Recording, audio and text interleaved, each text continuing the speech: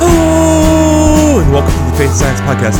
My name is Tyler Bublitz, and welcome back to the day of Pentecost for the week of June 5th, 2022. I'm excited to have you here. I'm excited to dig in this week's podcast, and I'm excited that we have made it to Pentecost. I think Pentecost is such an exciting moment. I think it's really fun here this week and next week with Holy Trinity Sunday, being able to actually talk about something that I don't think we talk about enough, talking about the third part of the triune God, the Holy Spirit, and being able to discuss and see how God works and uses that and is using it still today. It's the way we are able to communicate and connect with God in these times right here and now. And that's one of the exciting things with it.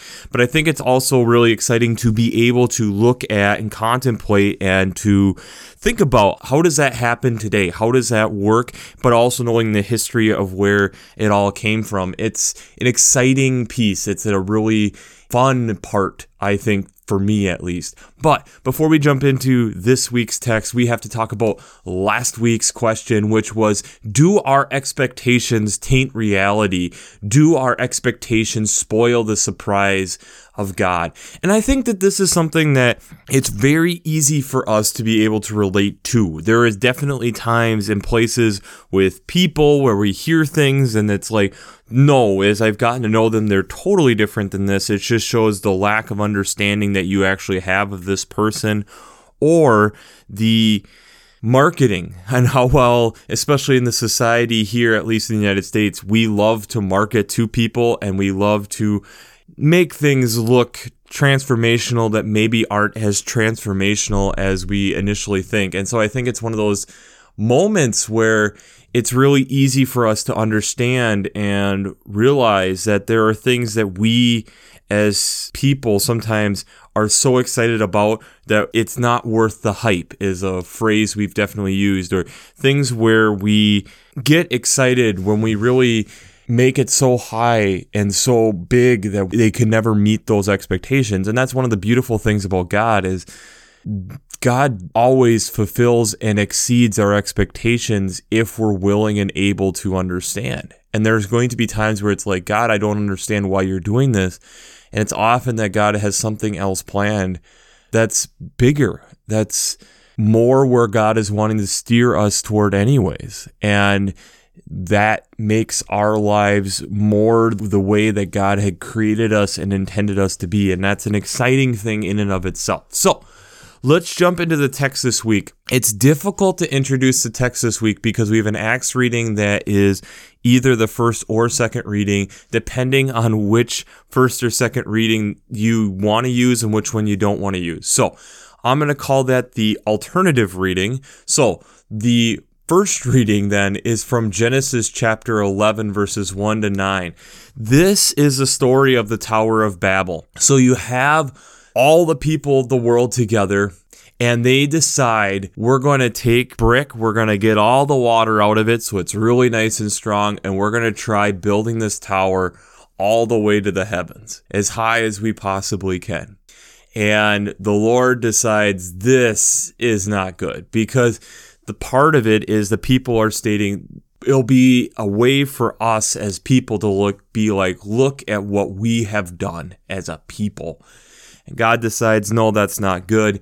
God then casts down this language that makes it so that every person is speaking a different language so they can't understand each other, and that causes them to scatter. Now, one other final thing we have to remember is Genesis 1 through 12 is considered more poetic, whereas then starting in chapter 13, it's more historic. So this is kind of the end of that poetic stage of Genesis, a little bit more of that part of it. But I think it's also recognizing here, even in the beginning, where God is trying to say, no, this is not something where it's about you. This is something about we're working together in this, and it's not about making necessarily this big statement of, yes, we're honoring God and trying to get closer to heaven, but look at what I was able to do in that. It's more about this relationship and working together with people and not necessarily looking for the credit along with it. The psalm this week then is Psalm 104, verses 24 to 34 and 35b. This is again a psalm of creation. This is one recognizing how big, how wide, how God created all these different things. We even get a Leviathan reference in here, which is the sea monster that we talk about. We even get a Leviathan reference in verse 26. And it's the recognition of how God is creating all these things in due season, in the time when they're needed, and to give praise to that, to give words and homage and thank you, and just being in awe of that and really reflecting upon that. And that's where we get in verse 35b, bless the Lord, O my soul, praise the Lord, the recognition of how amazing that really is. The second reading then is from Romans chapter 8, verses 14 to 17. This is realizing that the spirit that we are led is not a spirit into slavery, but it's a spirit of adoption, that God is adopting us in as a family, that it's welcoming us in as heirs, as we've heard probably plenty of times within the church, that we're heirs of Christ, that we are in the family of Christ, that we are being welcomed into this great body. And it's such an exciting period of time. The alternative text then is from Acts chapter 2, verses 1 to 21. This is a text that most people think about when you're thinking of the coming of Pentecost, the coming of the Holy Spirit. This is the text that people think about. And we have to first address here in verse 1, when the day of Pentecost had come, they were all together, acknowledging that, one, Pentecost in the Jewish tradition is the recognition of when Moses got the 10 Commandments on Mount Sinai and came down to the people. 2, we have to also recognize when this book is written. And it might be really helpful, especially in the time and place in which we are, especially at least here in the United States. But this book of Acts is being written during the destruction of the temple, probably. That this is right around that time period. John's a little bit after that, which we'll get to here in the gospel text. But the turmoil of what society has known is all upheaval. So this is Acts, and Luke is kind of helping to provide support in this time. And I think knowing that background kind of helps with what's going on here. So we have the day of Pentecost. Everybody's together. There's a strong, violent wind filling the entire house. You get divided tongues as of fire appearing among them, and the Holy Spirit begins to speak. And people of multiple different languages are able to understand each other because of the Holy Spirit. You then start having people asking tons of questions of what does this mean? How is this all happening? People accusing people to be drunk.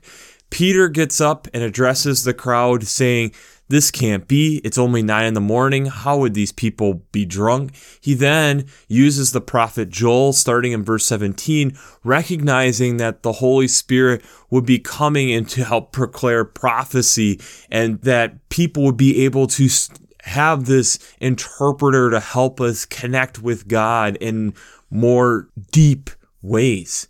And that this is then a recognition of God working in this place, recognition of God working within us. And so that's what this text is then the beginning of that Holy Spirit, that connection that is coming and that has arrived. The gospel text this week is out of John chapter 14, verses 8 to 17, and optionally 25 to 27. We have Philip here asking Jesus to show the Father. And Jesus kind of like, what is going on? Haven't I been here long enough for you to understand that this is something that the Father is in me and that I'm living that out? We are one. It's the whole beginning of the triune God, which we'll get into more next week. But this understanding of that I have come to show the love of God to you in a more personable way. But then even getting here, starting in verse 16, that there will be an advocate, someone speaking on God's behalf, working in and amongst us that is coming. and that all of this is to help us understand of what God is like. And then we get in the verses 25 through 27, recognizing that the advocate is to help remind us of things that have been taught and to have a better understanding of who God is. And verse 27, I think, is also important to remember in all the chaos that can bring up. Peace I leave with you, my peace I give to you. I do not give to you as the world gives. Do not let your hearts be troubled, and do not let them be afraid. That this is a comforting spirit, a spirit that does help steer us and guide us, and it's a spirit that gives us things that the world just cannot give us. So, before we jump into how faith and science come together this week, we have to do a shameless plug. Working Preacher. If you haven't checked out Working Preacher, I'd highly recommend it. Between their Sermon Brainwaves podcasts, their commentaries, their discussions. Since I am not an ordained minister, I use them on a weekly basis to help give me some direction. Having 3 to 4 different seminary professors in their Working Preacher podcast coming out of Luther Seminary in St. Paul, Minnesota is extremely helpful to be able to look at these texts along with the other commentaries that are available right there in front of you. So if you haven't checked out workingpreacher.org, I'd highly recommend that. I'd also highly recommend checking out the Revised Common Lectionary coming from Vanderbilt's Divinity Library. Not only do they lay out the text beautifully and being able to see all the different texts for all the different major and minor religious holidays, but also looking at the art. I really enjoy being able to see how different people throughout different space and different times have interpreted these texts artistically. So, if you haven't checked out the Revised Common Lectionary coming from Vanderbilt's Divinity Library, I'd highly recommend that. Also, let's take an elementary look at this text.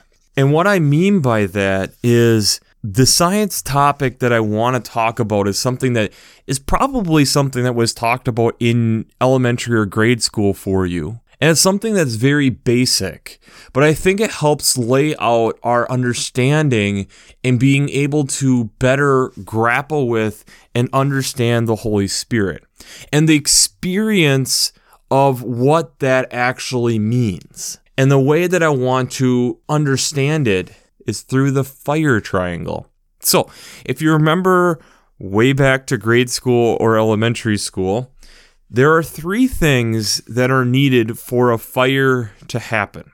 In order for a fire to happen, you need oxygen, a fuel source, and heat and or a spark. When I look at these texts, especially as we kind of progress through them chronologically, so that would be the Genesis text to the Gospel text to the Acts and then Romans text, I think there's things that we can pick up here. I look at God as the oxygen to a fire. You need some type of oxygen to be able to help the flame work. If there is no oxygen, the fire is choked out and it dies. It needs that to keep the chemical reaction going. Fuel. Jesus helped provide the fuel, getting people together, getting his disciples and followers together. As we know, having walked out the faith, it is much easier to walk out the faith together because there are times that people are going to have to carry each other. We need that fuel. We need those people around us. But without oxygen, there's nothing there for us to be able to breathe the feed off of. But the final part that we're missing is the heat and the spark. Jesus saying that there's going to be a person coming to remind you of what I've taught you, but also to help lead you into better understanding. The spark, the heat, the flame of the Holy Spirit. The one that's going to come in to be able to help keep the coals going. The one that gives us this final aha. The one who is trying to then slowly put together in this understanding of this triune God. I think it also is really interesting to be looking at the Holy Spirit as a fire within us, to look at it as the fires of our tongue, because fire can do great things. It can provide light. It can help us see when we wouldn't otherwise be able to see, but it also can cause a lot of destruction and can bring on a lot of hardships, especially when not controlled. It's partially why, to me, I think it's really interesting to look at it as a fire triangle, that you're needing those coals that heat. Yes, you have that initial spark, but you also then need that clumping together to be able to create those coals to keep the fire going, to keep that furnace going in order for that flame to continue. I think about then when we have heard, especially here in North America for decades, how we have done fire repression. Hearing Smokey Bear say time and time again, only you can prevent forest or / wildfires. We have heard that. But as we have studied and looked into it, we have also realized the damage of what that can also do. We've learned further and further the need for fire. We've talked about in this podcast before Yellowstone and the fires that have happened out there, and we've talked about fire before. And we know about how there's different tree species, such as the jack pine, that is dependent on fire, because that's when the seeds in its cones actually release, seeing that there is lots of carbon and nitrogen that have now been released into the soil after a fire has gone through, after wiping some of that vegetation out, giving them a better chance of survival. That the forest needs a fire. But I stumbled across a video put out by SciShow, and I've talked about SciShow multiple times before, talking about how fish, specifically in the northwestern part of the United States, are finding that they are more and more dependent for salmon, specific types of salmon, with fire. And I'll attach the links down in the show notes. But to give you the quick and dirty version of it, fire not only can cause a lot of issues initially, and not only is it putting a lot of different compounds into the water, you're adding additional trees, which has the carbon and ash and different things. You also, when then the trees are dying, they're putting out, like we've talked about a couple weeks ago, releasing all those nutrients into the water, which then has algae blooms, which then allows for fish to feed really well for a short period of time. But if they can't eat it all, then the detritivores are breaking it down, sucking up all the oxygen in the water, making it thus harder for fish and different things to be able to live. The trees dying is also then making that their tree roots are dying, meaning that erosion is more possible as that is slowly giving way. But one of the things that can happen out of it that's so vital for these ecosystems is when you're having trees fall, it changes the dynamics of the river. As it's getting the loosening of the soil, suddenly maybe you have new boulders become part of the waterway, creating new pools that are deeper, that allow for things to be cooler. Having trees crossing the river to create dams that make it easier for juvenile fish to be there. You see, these events that are seen as devastating, these events that we see that change everything, yes, in the short term can be very, very difficult, but in the long term can also provide life. There's a lot of times that we especially fall into the problem with the news cycle of that's no longer news. How often after a fire do we go back a year, 5 years later to see how the forest is recovering, to understand that the new life is coming up, not that just took care of everything and there is no longer life there, but now there is new hope, there is new change that is good that is happening. Remember where this text is falling. This is falling after the ascension of our Lord last week, or the seventh Sunday, both of which, the seventh Sunday text where Jesus is praying for us and setting the disciples up for what is about to come, letting them know that I will not always be with you.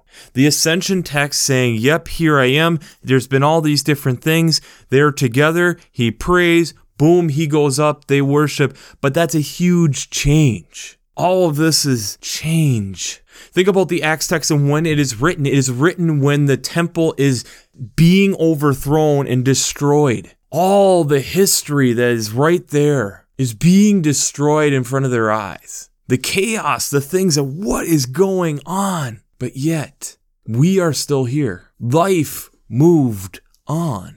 New life came out of that. The fire that was seen as destructive brought new life.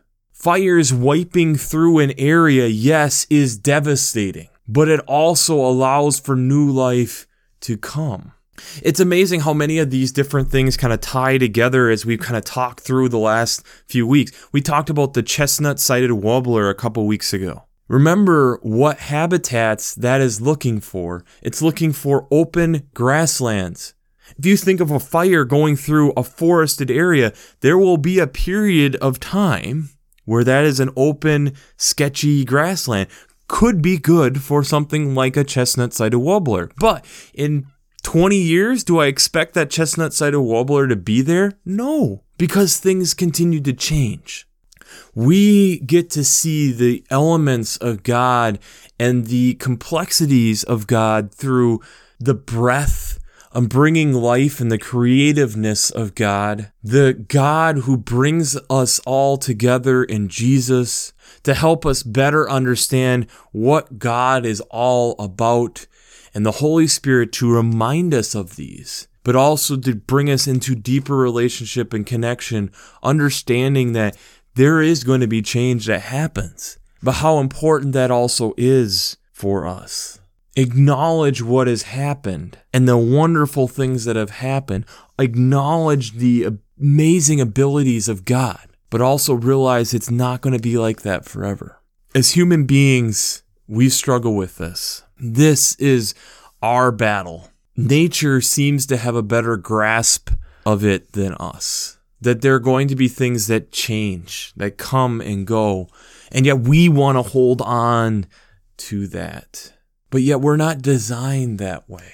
We're designed with fire being our advocate, the symbol that we acknowledge the Holy Spirit as fire, to be responsible with it, to provide light with it, to provide hope with it. And acknowledge when everything is up in flames, it doesn't necessarily mean everything is over. That period of time might be over, but our lives are not over. The soil now is ripe for God to come in and acknowledge that this is the next phase of what we are wanting done. I think in a lot of ways with where we are as a church, as a world, this is where we are at. There are fires that the tinder is ready to go up in flame, and acknowledging that. There is things that we can look behind us where the ground is absolutely parched. It is black. There is nothing left. Instead of mourning that, recognizing that this is an opportunity of hope.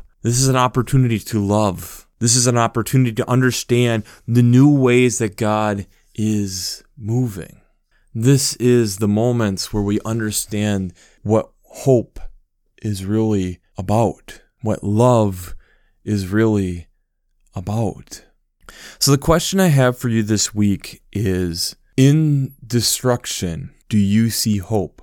And then explain your answer. In destruction, do you see hope? And explain your answer. Because we see the good that fire can bring. The benefit of what an ecosystem needs fire for, and the benefits, heck, that we like fire for. Having a candlelight dinner, having it to be able to provide light and not cast shadows, bring the darkness away. But we know when uncontrolled, it's extremely damaging. And there's times within the faith we have done that. There are times when we have needed a candle, but no one has the flame. And there are times when we haven't known the difference. The hope we need to be able to provide, the hope that we need to be able to see, the love that we need to be able to bring is challenging. It's not get cocky. It's not to make it about us. It's not about to show how great we are. We saw that in the Tower of Babel, that isn't good. The Psalm, Peter, Romans, John even gets to the element where we are trying to I'm trying to grapple and just understand this part of it. And Jesus, you don't get it. It's all encompassing. You gotta give praise, you gotta say thanks, and you gotta acknowledge that it's there. And you have to acknowledge the ability of how all of those all work together all the time. And that you're in a balancing act to try to make this all work. And you have to be okay with that. Because that's giving up free will. That's the ability for you to give up your free will. And not to be a slave, as Paul was putting it, to be adopted in. Acknowledging that these are the house rules. But the freedom that actually gives us. The ability to see hope and love in situations that look to be devastating. Are we willing to do that? Are we willing to put ourselves in those situations? Are we willing to be in those uncomfortable positions? That's the ability of the Holy Spirit. That's the ability of what we can see because we have seen the effects, the positive effects that fire brings in the long term. It's hard in the short term, but it's powerful and needed for long-term growth. And we need to be able to allow that to happen. And we'll get into it a little bit more next week with Holy Trinity Sunday. So, we'll wrap this up as we always do. I pray God blesses you through your faith and amazes you through science.